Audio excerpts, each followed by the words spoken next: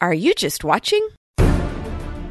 Do you enjoy watching movies? The special effects, the interesting characters, the great stories. There's a lot to enjoy that comes out of Hollywood. But sometimes it's best to approach secular media with a healthy dose of critical thinking. Join me, E. Franklin, and Tim Martin as we discuss our favorite movies and share critical thinking for the entertained Christian. So visit areyoujustwatching.com to subscribe. And don't just watch. All right. Okay. So, shall I just start? I can't even hear you. Because I'm waiting for a question. All right. Do you want me to start the recording over on my end, or like you want to edit this out? I'll edit. Oh, you want this for the bloopers? Okay. Yeah. That'll be great. First intro. There you go. Welcome to Thoroughly Equipped, a podcast for women where we compare the popular women's ministry teachings, books, conferences, Bible studies, etc. to Scripture. Our focus is 2 Timothy 3:16-17, that all Scripture is God-breathed and is useful for teaching, rebuking, correcting, and training in righteousness, so the man or woman of God may be thoroughly equipped for every good work. I am your host, Melba Toast. May this episode bless you and bring glory to God. Hello ladies, and welcome back to another episode of Thoroughly Equipped. I am so glad you could join me today. I have a very special episode for you guys. So the last episode was the final episode of part 3 of the If Gathering critique, where we looked at the way some of these popular speakers at the If handled Scripture. Now, normally after a book critique, I produce an episode looking at the false doctrine that was prominent in the book and compare it to historical Christian doctrine that is derived from Scripture. I usually title these episodes Two Opposing Doctrines. While there's not necessarily doctrines to be addressed in this part of the critique, the way these women handle Scripture has been a problem. So for this critique's Two Opposing Doctrines episode, I want to bring in someone who could teach us about handling Scripture, how not to interpret Scripture versus how to rightly interpret Scripture. The science of interpretation is called hermeneutics. And to help teach us about the interpretation of Scripture and why it's so important to learn hermeneutics, I have asked Andrew Rappaport of Striving for Eternity to guide us and educate us a bit on what it is and how to practice it. Along with having a little bit of laughs along the way, I hope this interview educates and blesses you. So without further ado, let's just dive in. Let's talk about hermeneutics. Andrew, I just wanted to say thank you, number one, for coming on my show, my little show. Thank you so much for your time. And before we really get started on our topic today, would you just introduce yourself and tell us about your ministry? Sure. And thank you for having me on your big show, because it's not so little. So, but no, I do appreciate coming on, and I appreciate what you've been doing with your podcast. I've been enjoying it. There's, as you know, when I first found out about your podcast, I was a little nervous. Podcast for women's ministry, yeah, that's usually problematic. But you know, I've been at least pleasantly surprised and enjoying the episodes and what you've been providing for women to be able to equip them. So with that, I'll introduce myself. My name is Andrew Rappaport. I guess one of the tidbits people find interesting about me is I grew up in a Jewish home. So I was bar mitzvahed and then came to Christ. I have pastored several churches. I am the president and executive director of both the Striving for Eternity and the Christian Podcast Community, which is how you know of me, because you are a member of the Christian Podcast Community. And so I've written a couple books, What Do They Believe, which is a systematic theology of Western religions, and What Do We Believe, which is a Christian systematic theology. I have contributed to several books, like On the Origin of Kinds, Sharing the Good News with Mormons, When My Ox Gourds My Neighbor, Yeah, I know. That one sounds really strange, but that is on topic for what we're going to talk about tonight. Really? That is a good primer if you want to learn how to interpret the Bible. What he does is takes that Old Testament passage that says, when my ox gourds my neighbor, and he works through with that passage through the entire book, stepping you through how to interpret that passage and how to apply it to us today. So wow. So yeah, it is kind of neat. I wrote the forward to that. All right. Is that all you do? No, I do more. But I mean, you don't expect to take the whole hour just talking about what I do. Okay. I mean, some of the other Christian podcast community members like joke about the fact that like I have 5 podcasts on the Christian podcast community. The 2 that I'm most active on weekly is Andrew Rappaport's Rap Report, and that's just search for Rap Report, Rap with 2 P's, or Apologetics Live. So the Rap Report is about basically, we're trying to give biblical interpretations and applications to all things of Christian life. Apologetics Live is a live show Thursday nights, 8 to 10 Eastern time. Anyone can come in. They go to apologeticslive.com, and we can answer any question or any challenge they have about God and the Bible. Yeah, that's a great show. It's fun to watch. It's more fun when people come in and ask questions, which you should do sometime. I have been tempted to. Okay, well, now we're going to wait for it. Okay. So audience, you now know to be watching that to see when Melissa comes in. There you go. An all anticipation. All right. Well, before I ask you the very important questions I want to ask you. And for your audience, so that they know, because they may not know, you called your show A Little Show. Your show is in the top 50% of all podcasts. It's not that little. You're in the top half. I have no clue what that means. That means that if you look at all the podcasts in the world and you look at the downloads, you're in the top 50%. Well, that's because I'm on the Christian podcast community.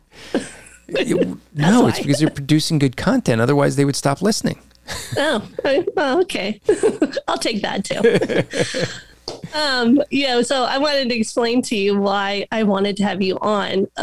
You do know that I'm going through this critique series on the If Gathering, which is a humongous women's conference that's held in Dallas, Texas, but also online. I wasn't sure if you knew just how big they are.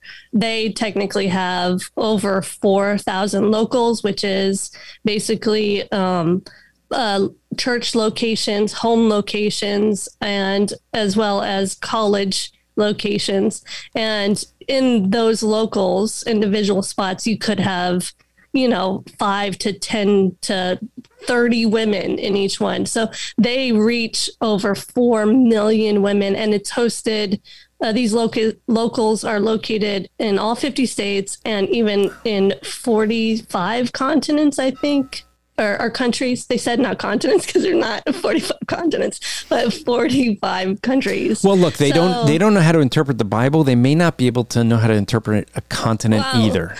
I mean, who knows nowadays? Maybe a country identifies as a continent. Yeah. Oh, there you go. That's the new thing, right? All right. So, yeah, because of that, specifically in this part of the series, I am looking at the 2020 conference, which Jenny Allen had these women each be given a section of Romans chapter 8 is what they went through. And the claim was that they were going to get more Christ and they were going to love leaving Christ more. I want to have you on because you have done classes on what we call hermeneutics. And I think maybe there's a lot of listeners, at least I know when I was younger, and not too long ago, didn't know what hermeneutics was, didn't know how it related to discernment, and didn't even know how it could benefit me. So I wanted to have you on to explain. So let's go for our first question, which is, what is hermeneutics? So hermeneutics is basically the art and science of interpretation. And it applies to anything. I mean, you can take a literary degree, and what you're doing is hermeneutics. You're learning how to interpret Shakespeare versus someone else, because Shakespeare is going to have a style of writing that would be different than a John Bunyan in Pilgrim's Progress. There's a way to interpret Pilgrim's Progress. We're not going to interpret Pilgrim's Progress the way we would the Bible. Why? Pilgrim's Progress is designed to be an allegory. The whole book is an allegory. So when you meet Christian, he represents a Christian. You meet worldly wise man, he is a worldly wise man. So you have where all those names are descriptive of the people. But you're not going to interpret the Bible any old way. There are rules to interpretation. Things like grammar. We have a language. That language has a grammar. It has rules. There's going to be things we do, and we can get into this more because I'm sure one of the questions you'll ask me is, how do we do hermeneutics? But because that usually comes up. But some of the basic things of how we communicate. I am using words right now to communicate to you, and you are understanding my words. Whether you realize it or not, you are practicing hermeneutics. Now the question is, what are the rules you're using to employ? Right, and we'll get into that too. All right, so it's an interpretation, the way we interpret it and read literature or understand words, right? Is basically what you're telling me. Correct. And when people will come to me on the street or on Apologetics Live or wherever, and they'll say that there's multiple interpretations, like the Bible has lots of interpretations. My response, because it depends the setting, but like if I'm on Apologetics Live or on the street, if I'm doing open air evangelism and I have a crowd there, and someone says, well, there's lots of ways to interpret the Bible. I'll say something like, blue cheese jump over moon cow. Right. And they go, what? So that's what I interpreted you said. Or I'll just turn and say, so you're saying rape is okay? And like, I didn't say anything like that. That's how I interpreted what you said. Folks, you believe this guy says rape is okay? And the guy gets upset with it. And I go, wait, it's just the way I interpret it. You said we can have multiple ways to interpret things. And it's funny when you put it that way on people, they suddenly get, it doesn't work when you type, by the way. Don't do this on like social media. It's failed every time that I've tried to do that. It just doesn't come across the same way. But what I do is I'll say something ridiculous to show that, no, you are expecting me to follow the rules of language. And that's why you think it's ridiculous that I'm saying you think rape is okay or I say random words. You recognize that as being ridiculous. Why? Because you expect there to be an interpretation. Because you expect me to follow the same rules you follow when we speak together. Right. And this is one of the things that you hear probably a lot often when you're in discernment. I remember having conversations having to address a certain topic that is brought up in a sermon, and you're like, well, that doesn't look like what the text is saying. And always going to either the person, that you're listening to the sermon with, and at least this is my experience, and being like, well, wait, that's not what that says. And then they turn to me and go, well, that's your interpretation of that passage. And it always made me go, what? Just my face is like big question mark. Okay. So this is why I think women, and with our postmodern ideas now, this idea that we can just change interpretation we can't even describe what a woman is. We can make it whatever we want. So I want our listeners and the women to understand that, there's a right way to interpret the Bible. And so why then should we use hermeneutics and understand hermeneutics and then apply it to when we study and read the Bible? Why is it important? Well, this is God's word. And so there's one interpretation, many applications. So I can take the same passage of Scripture and apply it to the nation of Israel different than I would the church. That's possible with some passages. There's some passages where we can have multiple ways of applying it in different situations, but there's one interpretation. This is something you'll end up seeing very often with cults and groups that are misapplying Scripture. Usually they take Old Testament to start with, and they butcher that, but they take Old Testament historical narratives and want to apply it to themselves today, things that have no application to them, because what they do is jump right to application. So in hermeneutics, we have a thing that we've referred to as authorial intent. It means, what did the author intend by what he was writing? So in that, there's several questions you have to ask. Who is the author? So let's take 1 John.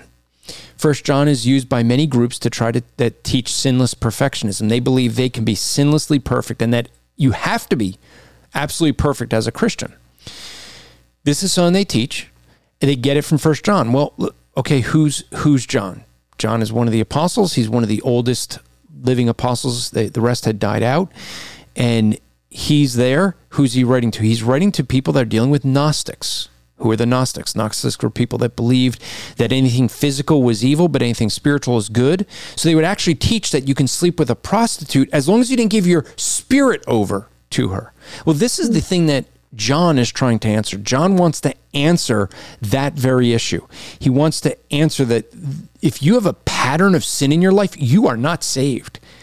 So he makes these absolute statements. Why? Because he's dealing with people that are trying to hedge and play word games.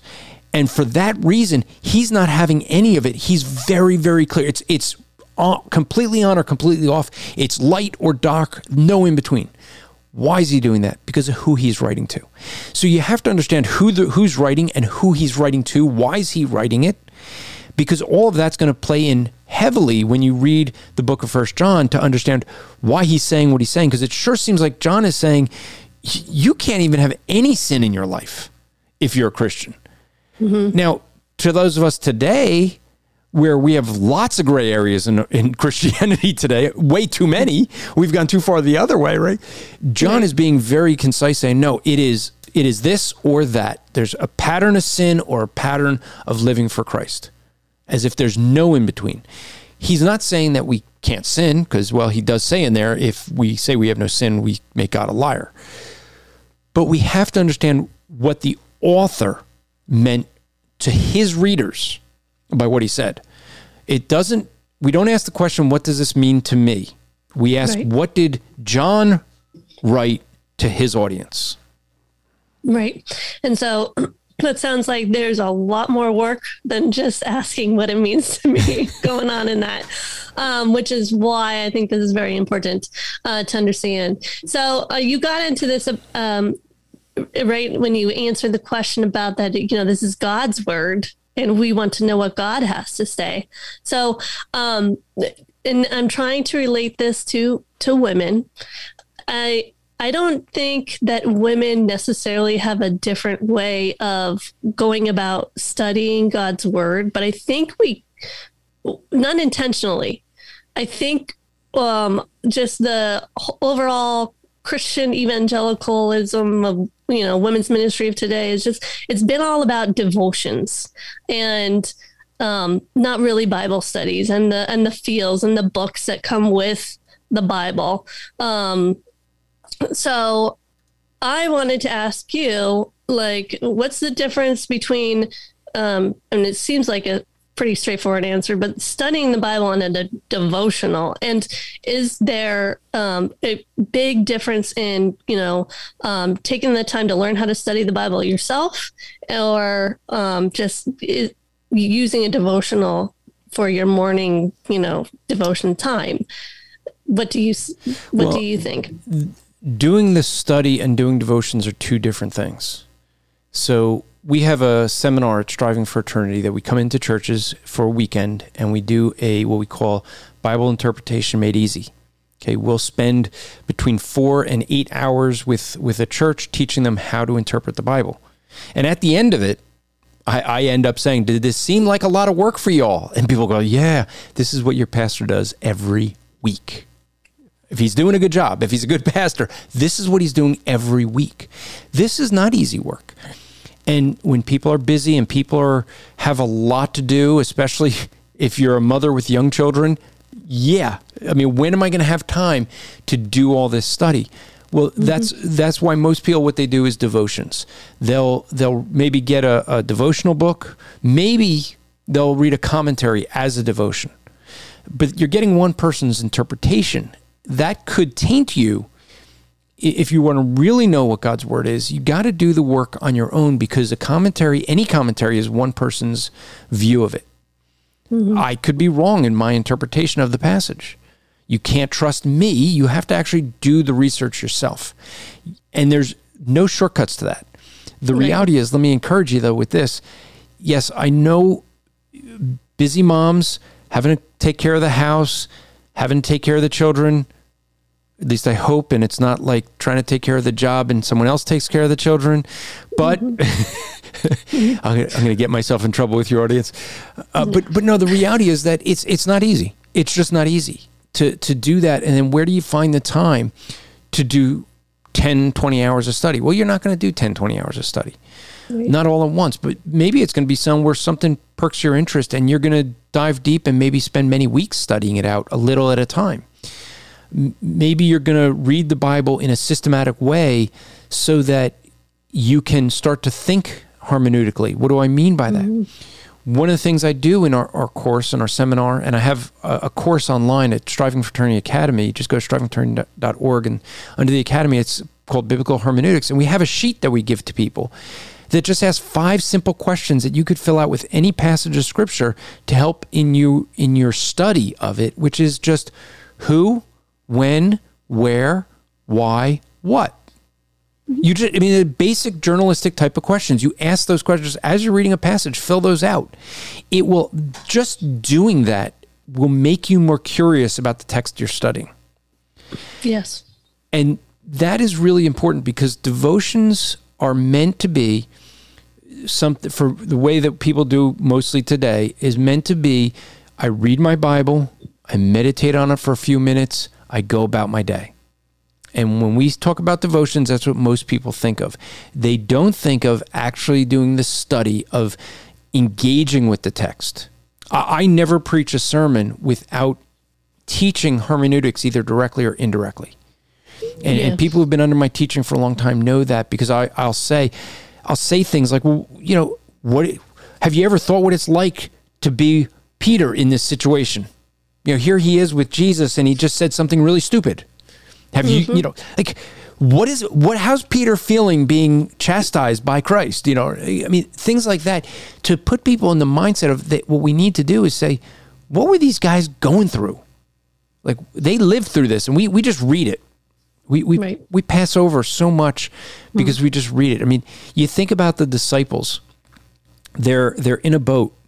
Jesus is asleep and a storm comes.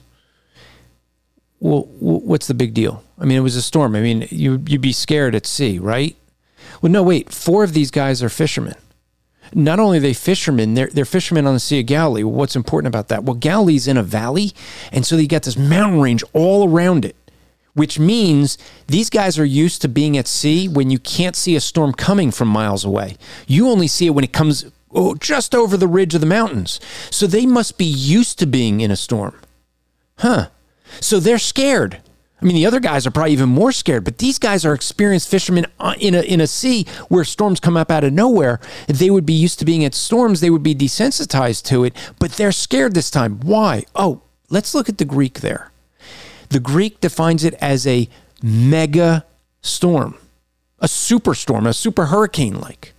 Now we understand. So this is a storm that is so severe that these experienced disciples are frightened on the water, and Jesus is sound asleep. You see how, what am I doing? I'm giving the interpretation. I'm taking the geography. I'm taking their profession. I'm asking the questions of, what would it be like being a fisherman on the Sea of Galilee? Knowing the geography. See, all that comes into play, and all of a sudden we get a bigger picture of this. You think about Matthew, he's a tax collector. He must have been freaking out, scared out of his mind, because if Peter, Andrew, James, and John are scared, then the others must really be scared, right? Yeah. So that adds a whole lot more than just reading it and seeing that Jesus is asleep. Jesus is asleep during a hurricane. Okay? This is a megastorm. Now, here's the neat thing about that. And also, I'm talking about knowing some of the original language, right? Mm-hmm. But this is the neat thing. When Jesus says to the storm to be still, it's called a mega calm. So not only was it a super storm, but now it's a super calm, and it happens instantaneously. No ripples in the water. It just, boom, stops. Now that's some power. What's Jesus doing there? Well, now we see that Jesus is putting his deity on display. He's not just saying, hey, storm, stop, and then it's like the faith healers that, slowly it just stops raining a little bit, and a little bit. No, he said stop, and it stopped even the ripples in the water, just complete calm. Wow. Yeah. Instantaneously. Do you know why they might have been frightened? Yeah. You know what the only thing worse than being in the center of a storm is? Realizing Jesus is in your boat. God's in your boat. Yeah. Yeah, amen to that. Wow. So I really think that's missing. You can't get that from a devotional. Most definitely. That's too deep. Oh man. Okay. So in going back to the devotionals issues, another thing I wondering what you see is, I feel as if the devotions, like you did kind of allude to this, they're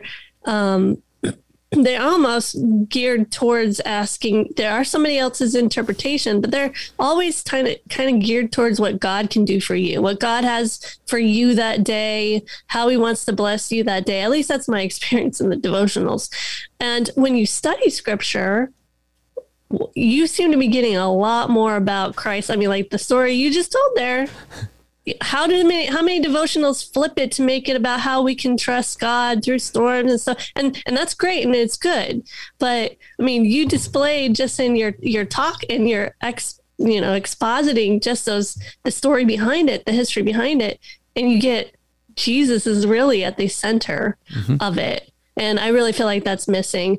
I don't know if I have a question in that. Well, here's really what it comes down to. It's because most of the devotional works that are written today are geared toward application and not interpretation. Right. That's what And that's going to be the difference. Most of and I'm saying most because, I mean, there's some, John MacArthur has devotionals, and he's going to go verse by verse through like a chapter of a book and give the interpretation. Why? Because he realizes he's doing that because he wants a different kind of devotional. He wants one that teaches interpretation. Mm-hmm. So there are some of those out there, but the majority of them, the worst of them, I'm really going to get in trouble. Let me just up front apologize, Melissa. Your audience is going to send you nasty emails. I'm sorry. The worst of them is Our Daily Bread. Please just get rid of it. Just please. Because what is it? They give you one verse and give you like 2 or 3 paragraphs that have usually absolutely nothing to do with the verse, but there's one word in the verse that they jump off of and give you some feel-good type of message. Mm-hmm. And that's really what it comes down to. It's not helping you in understanding what the text means. It doesn't help you in really living out the text because you don't know what it means. One of the goals I have in preaching is that 10 years from now, someone will forget all about me and the message I preached, but they're going to come to a text of scripture and go, I know what that means. Mm-hmm. I understand that. I know the culture behind that. I understand the history behind it. I know what's going on at that time. That's the goal. Yeah. Okay. So that's great way to segue into my next kind of question. Because devotionals kind of make it more applicable, and we tend to go to our scripture, especially as women, I think, go to scripture. We have the short time, so we're reading and cherry picking verses and stuff like that. Let's talk about the ways not to interpret, because I did your class online. Oh yeah, that was you. I was wondering who that person was that took the class. Yeah. So in your class you did, which I would highly recommend anybody listening to this to go to, because you actually not just going into hermeneutics, but you talk about Bibles and other resources to help you study the Bible. The tools that we use to interpret. Yep. Right. And I think surprisingly, a lot of women do not know about that. They don't even know that there's a study Bible is different from the woman's Bible and any of that kind of stuff, and the difference in translations and paraphrase and all that. So, but that's not what we're going to talk about today. But the lesson it is all encompassing, ladies. So definitely go in. And I think you offered this, what is it? Not a synopsis. What did you call it in your syllabus? Class? Yeah, syllabus. Yeah. And you're basically it's very affordable. I mean, extremely affordable. And then watch the videos online. All right. Plug in for that. But, and the videos are free. They can watch them anywhere. Exactly. So, what are the ways that we are not to interpret the Bible? One of the worst ways that people interpret the Bible is just to open to a random text, stick their finger and read. Judas hung himself. Okay, I didn't like that. Let me flip to another one. Go and do likewise. No, but like I'm joking about that, but there are people, I know someone that took a job because they read in the Bible, go north. And they took the job that was further north. They were looking for an answer. And they, at the time, believed that God was giving them the answer to their prayer, which job to take. They should go north because God said, go north. Has nothing to do with it. To take a passage out of its context, people will often, again, I'm going to get myself in trouble. Please take the whole course and then you'll see why I say these are bad verses. But Jeremiah 29:11, a lot of people have as their life verse. It's God knows the plans he has for me. Plans that are all wonderful. Plans of prospering and all this.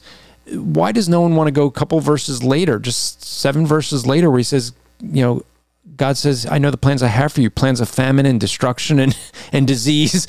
How come that's not on someone's refrigerator? It's like, who is God writing this to? Wouldn't it be nice if he would have told us, oh, wait, Jeremiah 29:10, he tells us, it is written to those who come through the 70-year Babylonian captivity. So if you lived through the 70-year Babylonian captivity, that verse is for you. But you're not that old, right? But are there things we can learn from that? Well, yeah, we can learn that God is faithful. He was faithful to those that he put into captivity for 70 years.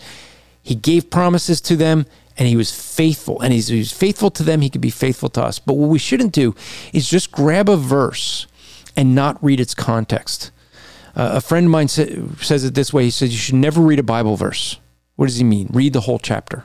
And that's the thing you want to do. The worst way to read the Bible is by verses. The chapter breaks and verse breaks were not added for 700 to 800 years after the writings of the New Testament. And so those were not inspired. Those were put there so that people could quickly get to a verse they're referring to, instead of saying somewhere in the middle of the book of John, where John's pretty long, right? So they added the chapter breaks and verses. The problem is that people think that those verses should be read apart from all the other verses. And that's the biggest mistake people make. I think most of the problems are solved just by reading in context. Let me give you a quick story on this. I do open air evangelism. So I would stand up for years in New York City. I'd go to Union Square, have a little box, get on the box, and I would just preach the gospel. And people would challenge me, and someone would say, well, the Bible says whatever, and all I would do is say, where does it say that? And they give it to me. I say, oh, why don't we just back up? Oh, let me start reading it for everyone. I'll start at verse 1.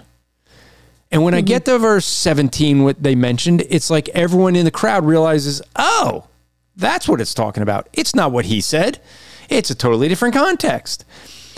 We don't like to be taken out of context. Neither does God.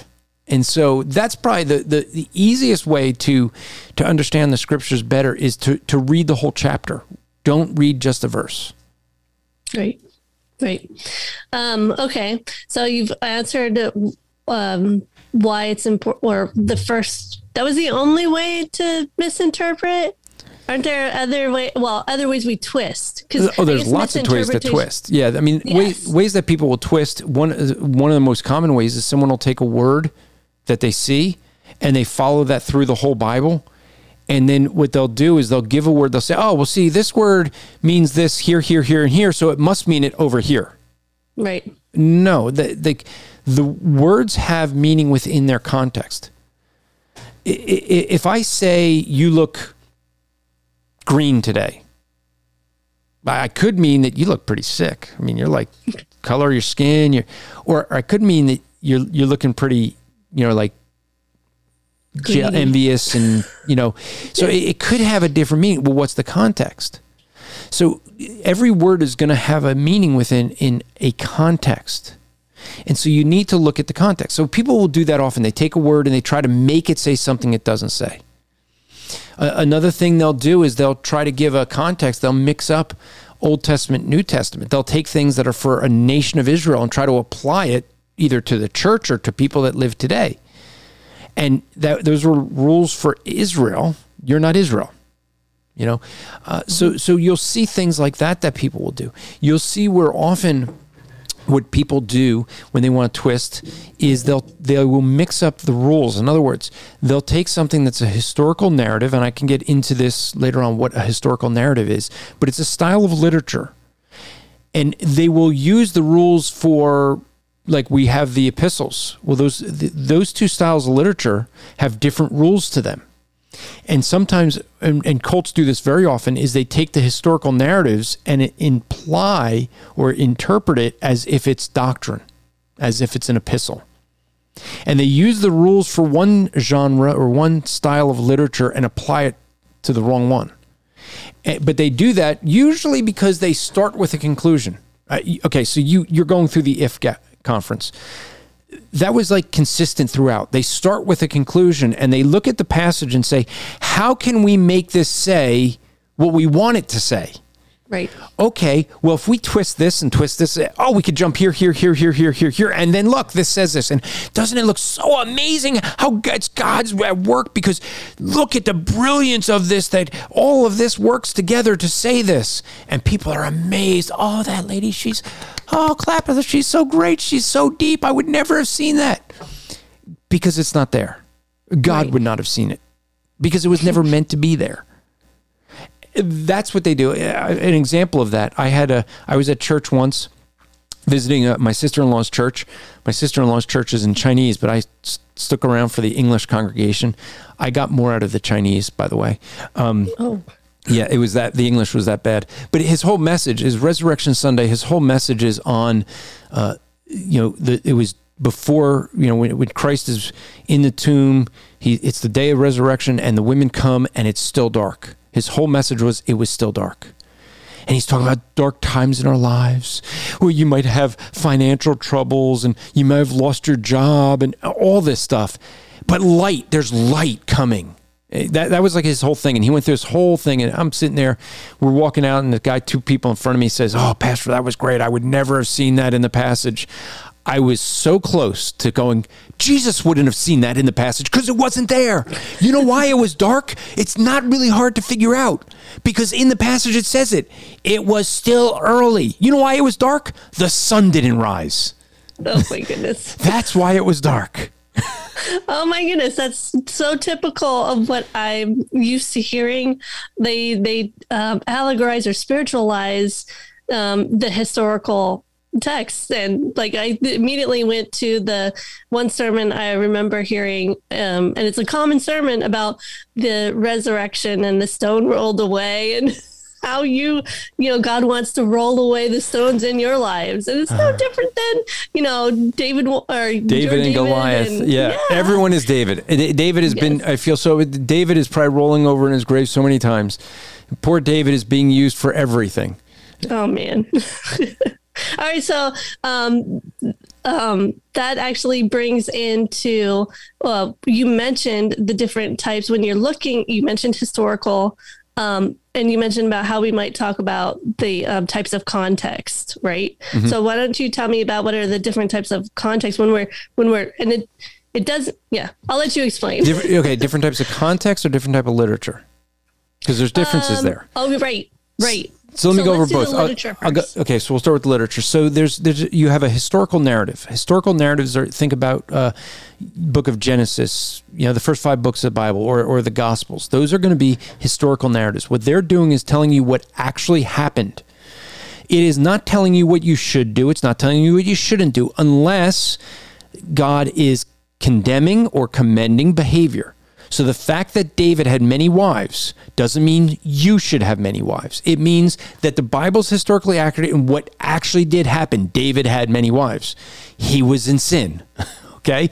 So the thing is, when we're looking at a historical narrative, it is telling us the history. It's telling us what actually happened.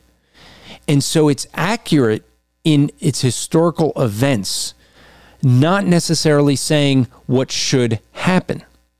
That's going to be different than something like, as I said, the epistles. Epistles are doctrinal. They are instructional. So you're going to interpret them as doctrine. You're looking at the epistles as instructional literature, as something that's telling us how to behave. But then we have things like wisdom literature or Hebrew poetry. And Hebrew poetry, much of wisdom literature uses Hebrew poetry, and Hebrew poetry is different than our poetry. Our poetry relies on rhyming, but Hebrew poetry relies on parallelism. So when you come to the Psalms or much of Proverbs, what you're looking for is two parallel lines of thought. And you want to know how these lines relate to one another. Sometimes they're contrasting. So the context is going to be, you have line 1 and line 2, and you're going to see the word but, or something like this, where that shows you there's a contrast. Well, that contrast is going to tell us throughout Proverbs, you see the contrast between the wise and the fool. That contrast is helping us to know where we are supposed to be focusing. You will have things where sometimes you have the line 1 is going to emphasize line 2. And so the real thing is going to be, what's line 2? What's the extra emphasis in line 2? So you're going to have a different style when it comes to parallelism in Hebrew poetry. You'll have things like parables. Parables are illustrations of things, and this goes back to the question of how should you not interpret? People will take a parable and try to make it say more than it actually says. The parable is an illustration of one point, and it's geared toward explaining one point, and so it's not meant to be used for a lot of different points. And that's how many people will use it. But when we have a parable, what we want to do is ask, what is the purpose in the greater context of this parable? So you have the two sons. So many people interpret that one so many different ways, and get into lots of different things of the two sons. What you end up seeing is that's in a greater context in Luke. First, you had 100 sheep where one goes astray and is returned, and there's much rejoicing in heaven for the one that was found. You have 10 coins. One was lost, and the rejoicing when the one was found. You have two sons, and one was that one gets lost and then is found.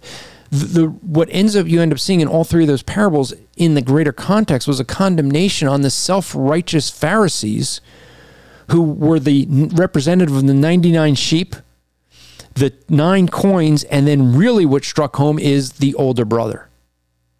And that's the context. It's talking about the hypocrisy of the self-righteous Pharisees looking down at these worthless sinners that are getting saved, and Jesus is focusing on the worthless sinners. And Jesus' whole focus on the one is focusing on the one that repents, where there's much rejoicing in heaven for the lost soul, that wicked sinner that was saved. Do you know why the 99 sheep and 10 coins and the older brother aren't rejoicing? Because they were self-righteous. They represented those that didn't think they needed to be lost. All right. That was great. Yeah. I've always, one of the things I've noticed about the parables is they are always in answering a question not always, that somebody's asking. So there's got to be a point to why he gives the parables. Do you know most of the parables actually answer? And this is a thing people don't think through, but maybe at the if conference, I doubt they would bring this up. I doubt they would focus on this, but they deal with one topic, most of the parables. And here's the thing. When you'll hear this sometimes, that people will say that Jesus spoke about hell more than heaven. That's true. He spoke about money more than heaven and hell combined. That's true. but he spoke about hypocrisy more than heaven, hell, and money combined. That's true. And most of the parables are dealing with hypocrisy. He's calling out the Jewish elite that think they're self-righteous. They're acting like they're God's children, but they're not God's children. That's a message that still carries over into the church today with many, even in leadership, even at an if gathering, that say they're saved, but they are self-righteous. They're misinterpreting God's word, they're twisting it, and they're leading people toward destruction. Right. All right. So you've explained some of the literature, the way the Bible has different types of literature. Now explain, if I remember correctly from your class, there are 3 different types of context, correct? Well, there's more than 3, but yeah, there's about 5. But so you have historical context. When is this being written? Is this Old Testament? Is this New Testament? If it's Old Testament, is it during Moses' time? Is it during the dispersion? When is that? Because that can play into things in understanding the time that it's written. You have the cultural context, and a lot of it, you have to understand the culture. When Jesus is going to make a statement that many people misinterpret, he says, when they ask him, when are these things going to happen? When's the end times? When are these things going to happen? And he says, no man knows the day or the hour, only the Father knows. And people say, oh, see, in his humanity, he didn't know something, but in his divinity, he did. And what do? They just fell into a heresy, an ancient heresy of dividing the nature of God, of Christ. No, if you understand the culture, you know that's a Jewish idiom. It has to do with a wedding feast. The father is the one who decides when the son is going to go get married. The son prepares a house, and the house could be done. The father just decides, says, go get your bride. He doesn't know. So the phrase is that here to live your life in anticipation, as if any moment is it. That's what that idiom has to do with. Living a life of expectancy. So cultural context is going to help. We have grammatical context. Just looking at within that, wherever you have, if you're in verse 17, start at verse 1. What's the context here as far as where this is in the passage of Scripture? You have a spiritual context. Where are we? Are we the nation of Israel? Are we the church? Are we before the church? Are we in Adam's day? There's a spiritual context there, because what you end up seeing is that God throughout history dealt differently with his people. And you end up seeing that he deals spiritually with them differently. And therefore there's a spiritual context we have to know.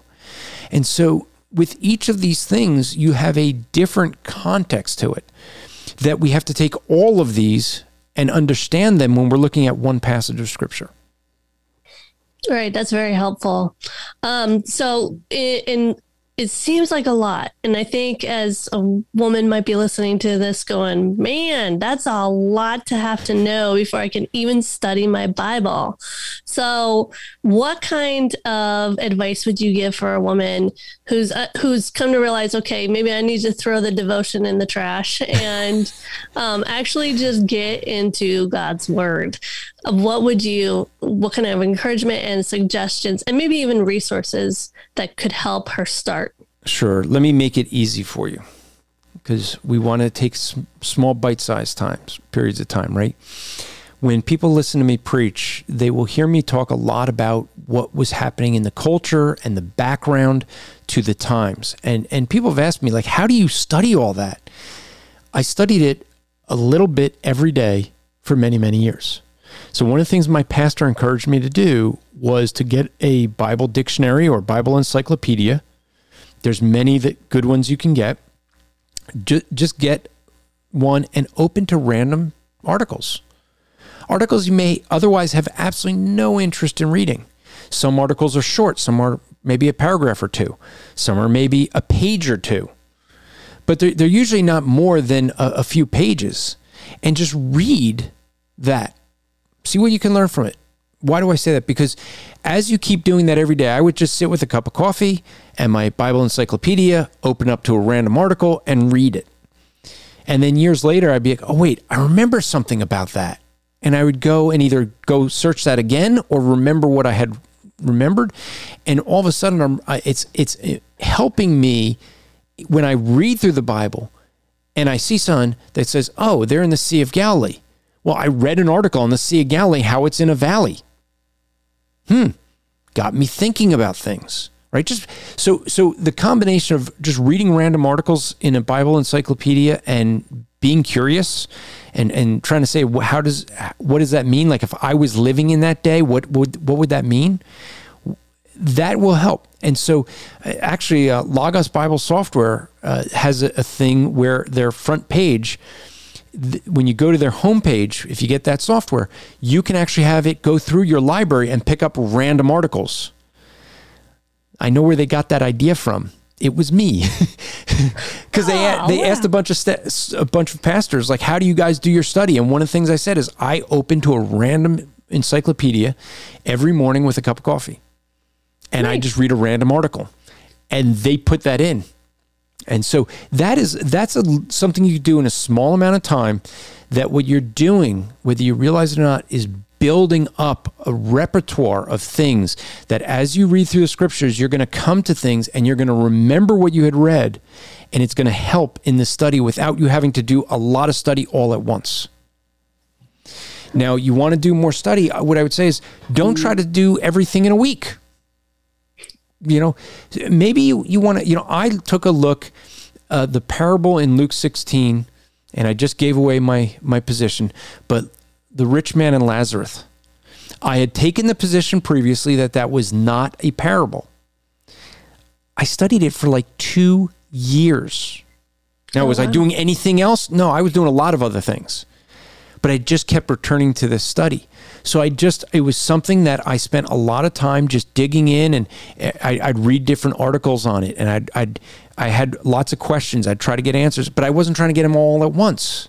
I wasn't spending lots of hours at a time. I'd spend an hour here, an hour there, maybe half an hour here. But it was one passage that I was just curious of, and I devoted a lot of time to it. I spent a little bit of time over a long period of time. It ended up being a lot of time, but I didn't do it all at once. And so you could do things like that. Yeah. Just start with, I think even John MacArthur, this is how I kind of started with my study, is John MacArthur suggested just take the shortest book and just read it, and just read it again and read it again. And as I found, your reading of it becomes quicker, but then I start asking these questions. And not only that, I got myself a study Bible, which I would suggest women do. A good study Bible. Yes, right. So, thank you. So here'd be the thing that MacArthur has a style of doing, and this will be helpful for folks if you want to do his style. What he does is he reads through the Old Testament once a year, and he'll start with, say, Matthew 1-7, and he will read Matthew 1-7 every day for a month. And then he reads the next 7 chapters every day for a month, and so on and so on. What that actually is doing, that repetition, is helping you to notice things, to see, to ask questions. You'll start to pick up things you don't pick up right away. And that's the same thing I did. I used to memorize books of the Bible. And in memorizing a book, you end up having to memorize it, you end up having to form an outline. You end up picking up a whole lot more because you're reciting it over and over and over and over again. That and having a good study Bible, I would recommend the MacArthur Study Bible. The ESV Study Bible is pretty good. Holman the old Holman had good study Bibles. Now they got rid of the Holman Holman Christian Standard, so I don't know anything their recent ones. But there's a lot of good study Bibles to get, but you got to check into, because remember, that's someone's interpretation. That's their notes. So you want to know that they're a solid person first. Right. And that was I have the MacArthur Study Bible, and one of the things that I really enjoyed about it was the historical background. And that he also brought into it some of the critical, where they didn't quite agree, where there was some, I don't know I forget what it's called in the introduction. I'm so bad with names, but where it's not that they're critical, but some interpret it this way. I think it's interpretal. What is it? Oh man. Well, I'm not sure the exact word you're trying for, but I mean, there are MacArthur will put in there ways that people will misinterpret the passage. Yes. But so, I don't know the name that I don't remember offhand the name he has for it, but hold on and I'll look for it. You keep talking, I'll find it. So, and so that's really, really helps me. And that's how I really did start studying, besides the fact that I, was a Christian for how many years and realized I hadn't actually read through the whole entire Bible. So just starting to read through the entire Bible. But as I grew to love it more and understand that there was one way to interpret it, and we're not all going to get it right, but my job is to at least do my best to get God's word right, I began to love the history, to want to learn about the history around it with each book and the times. And like you said, the context and everything. So MacArthur calls that interpretive challenges. Now, I jokingly say this, that if you were to follow the rules of interpretation consistently all the time, you'd agree with me. Of course. That's a joke, folks. It's a joke, but the reality is, if we all did that, we would come to the same conclusion. The problem is, none of us follow the rules perfectly. Right. Yeah, and so my next couple questions are a little more female oriented, because I just look. Really, I mean, the question I'm going to have there now is we have to ask, what is a woman? Because we really don't know what a woman is anymore. And so I don't know, we're now being told that I wouldn't be able to answer these questions unless I identify as a woman. Therefore, I guess to answer these, I will identify as a woman. Okay. Thank you. All right, good. Now we're all set. That is great. I was wondering about that. If a woman means nothing, then that means she could be anything. A woman is someone that identifies as a woman. But what is that? You can't define something by using its own word. So, right. But this is the culture we live in now, ladies. Yes. We live in a culture that we can't even define a woman. But yes. But yet we can have a woman who's on the first. She's elected to the Supreme Court because she's a woman, but she can't answer the question, what is a woman, because she's not a biologist. And yet we can't look at the biology of what a woman is because this is a psychological issue. Yes. Okay. Right. Are you confused yet? Yes. I mean, it is very confusing. I know, and you can get me off talking about it because honestly, I laugh about it, and it's so sad. It's so sad. It is. And it's so bad for us women. It's just really bad for us. But anyway, so I did an episode. Anybody want to know what a woman is? I answered that question before this all broke out, by the way. But before Matt Walsh did his documentary on What is a Woman? Yeah, well, even before what's her name said she wasn't a biologist, so she couldn't answer. The one thing of Matt Walsh's documentary that really was kind of funny and sad at the same time was there was a woman, clearly someone that looked like a woman, claimed to be a gay man. So just okay. Okay, if your head hasn't wrapped around that, he's asking this woman who identifies as a gay man, what is a woman? And the lady says, well, I wouldn't pretend to know. I'm not a woman. And Matt says, well, do you don't have to be a woman to know what a woman is. I mean, can you tell me what a woman is? You should go ask a woman. And so Matt Walsh says, are you a cat? And she goes, saw the clip for that one. She goes, no. And he goes, what's a cat? And the realization comes over her. She puts her head down. She looks up at him and says, I really regret doing this. And just turns and walks away. And he's going, but what's a woman? That was both funny and sad at the same time. Yeah, well, everybody keeps giving these spoilers. I haven't seen it yet and I want to see it. So, yeah. Well, then you better anyway, watch it before I give you the rest of the spoilers. Oh, I think I know the premise at least and the outcome, so I won't be too surprised. There's the woman who's a wolf. Oh my goodness. Oh my goodness. Okay, well, I will be shocked at some points, but not too shocked, I think. But yeah, for women, and then we are learning about hermeneutics, why it's important, and then also why it's important to study our Bible and Bible versus devotions, and how important looking at the literature types and the context. One of the things that I've found learning hermeneutics is really good for, and all that information is for discernment. And this is my main goal for my podcast, and it's my main goal to for having you on and for all that I'm doing right now with all this. So just talk to me a little bit about studying the Bible and how it's really good for discernment. Well, this is what discernment's going to be about, is interpreting the Bible. The whole thing of discernment is going to be, am I rightly handling God's word? That's how you're going to have discernment. So what we end up seeing is when we look and say we're discerning something, we have two ways we're going to discern it. I feel this way. I feel you're being hateful, right? Or I'm going to look at what the Bible says and say, oh, I realize now the Bible says you're being loving. I mean, how many people, when we tell them the truth of God's word, tell us that we're hateful, we're mean, and yet we're saying, no, we're doing the most loving thing we could do. I mean, this is loving. And two totally different perspectives. Why? Well, because we're looking at it from God's perspective or our perspective.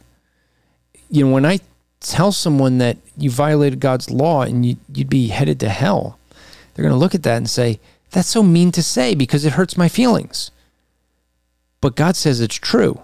And so the loving thing to do is to warn you of the danger to come. So this is the thing that in discernment is about hermeneutics. You know, people ask me, because I do a lot of debates, and I do Apologetics Live every week, and anyone can come in and challenge me.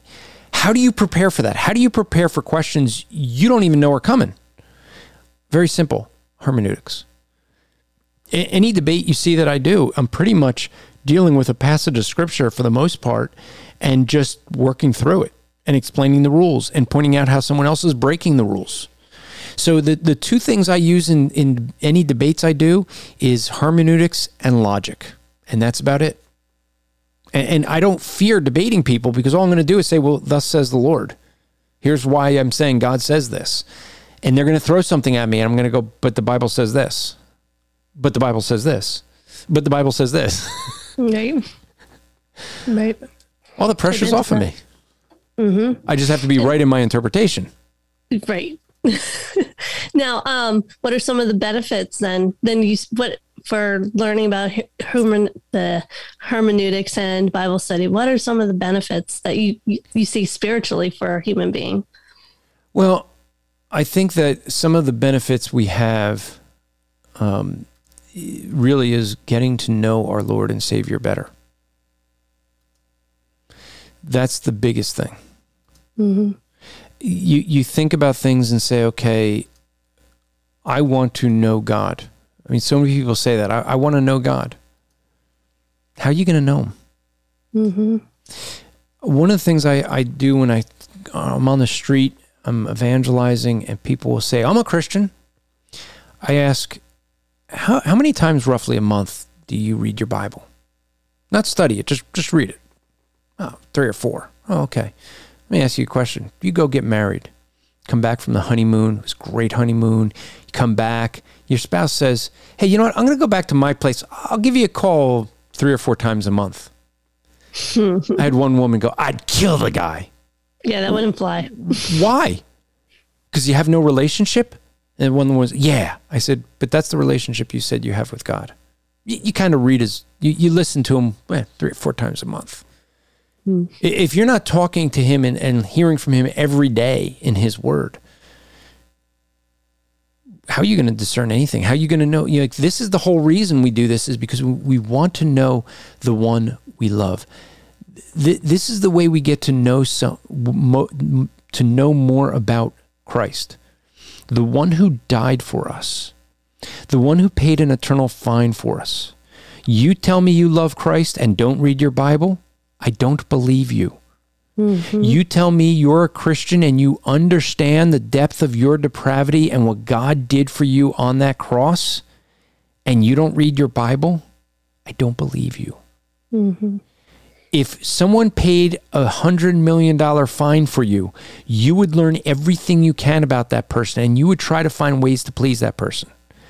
But you wouldn't just go up to that person and go, hey, I don't know if you like flowers or not. You may hate them, but, hey, here's some flowers for you. Maybe the person's allergic to flowers. You would first study that.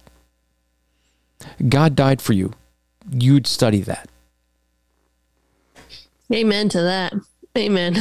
So good. All right. Is there anything else that you would suggest would be beneficial for women in any form of Bible study or anything like that? Yeah. Before we close out. There's some good books you can get on hermeneutics, some that are more technical, some that are less technical. I mean, you could take our course. It's free. I mean, you could go to strivingfortrinity.org, go to the academy, watch the class on biblical hermeneutics, and you can watch all those for free. You don't have to buy the syllabus. That's how we make our money. Wait, no, that doesn't quite work. We don't make money that way. But we do that just so people can get the lessons, get the understanding. But some books you could get, MacArthur has a book. I'm drawing a blank on the title, but John MacArthur has a book on hermeneutics. Which is good. Roy Zuck has a book called Basic Bible Interpretations, which is a good entry level. You really want a good primer, one that is easy to read and short. You can get the book I mentioned in the beginning, When Ox Scores My Neighbor. You can get those I believe they're at the store at Striving for Eternity. But that is a really good primer to get started. If that book is too big, he has Josiah Nichols has an even smaller booklet, like maybe 40 pages, and it's only I think a 3.5 by 3 or 3.5 by 2.5. So it's really small little booklet called What It Means to Me, and I think that's available at trackplanet.com. So there's things like that I could recommend, but it's something that if you really love your Lord, then you want to do this study. Is it hard? Does it take time? Yes and yes. Is it worth it? Extremely yes. Emphatically yes. It is worth it, because the more you know God, the more you will live for God. And let me say this, ladies, many of you know, whether it's yourself or women that there's so many women that struggle with counseling. They need counseling. They struggle with decision making. They struggle with just, you've seen them make poor decisions. Guys do it too, by the way, but women will see this with friends of theirs who just, you wish they would listen to you. You know why they make bad decisions? Because they don't know their Bible. They don't know how God wants them to live. How are you going to know that? By studying the Bible. So that's why it's so important for us. Yes, so good. Thank you, Andrew. Thank you so much again for coming on to my show. Well, thank you for having me. Thank you for taking me on in the Christian podcast community. I am very grateful. I have grown so much listening to bunches, and there's so many episodes really, but there's just so many good stuff on there. I cannot stop telling people about it. So again, yes, just thank you. And maybe, I'm looking forward to, so that the people who are listening to this now, that we are moving on to our part 4, in which we will be talking about some of the analytical tools that are being used in the If Gathering. And I will have you on again to talk about specifically CRT, correct? Critical racism theory. I said it correctly. It's some of you might have heard it as critical race theory. It's critical racism theory. Right. So I mention you here now. You have to come on in. You weren't going I am to. willing to come on. It's a privilege to be on your show, to be able to talk to your audience and hopefully get to know them a bit as they email you and let you know what they think of the episode. But it's neat to get to know new folks, and I'm sure I'm going to go to some conference and they're going to say, I heard you on Thoroughly Equipped, and I'm going to go, cool. So, because that happens. So I look forward to those things. Oh, awesome. All right. Thank you, Andrew. Have a great night. Thanks for having me.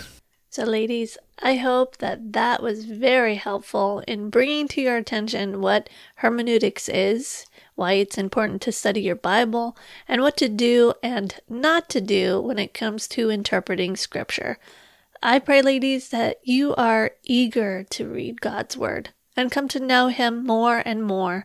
I pray that as you do, your eyes are opened, and on account of God's mercy, you offer your bodies as living sacrifices, holy and pleasing to God, which is your spiritual service of worship.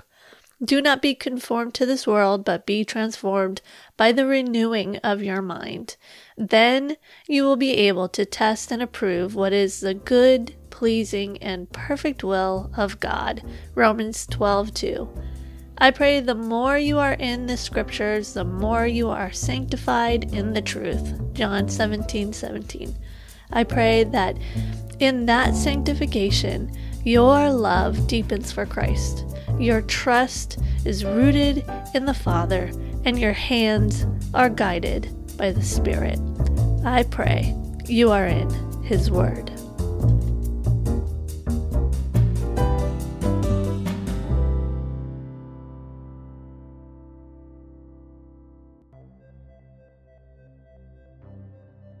Ladies, if you are interested in the transcript for this episode, you can go to ttew.org. You can find other great resources, articles, blogs, and videos that may bless you in your Christian walk, as well as links to follow me on social media. If you wish to contact me, you can email me at thoroughly-equipped316@gmail.com. Again, the website address is ttew.org. Thoroughly Equipped is part of Striving for Eternity's Christian podcast community. Striving for Eternity is a Christ-centered ministry focused on equipping people for eternity by assisting Christians to have an eternal perspective on life. They strive to bring evangelism, discipleship, apologetics, and Christian living together for the purpose of eternal preparation by exalting God, edifying and equipping the saints, and evangelizing the lost. They provide speakers, online articles, online courses, books, podcasts, and other theological resources, all centered on God's Word. To find out more, go to strivingforeternity.org. And to listen to other podcasts, go to podcast.strivingforeternity.org. I pray that their resources bless you as they have blessed me as we live our lives day by day, praising and glorifying God.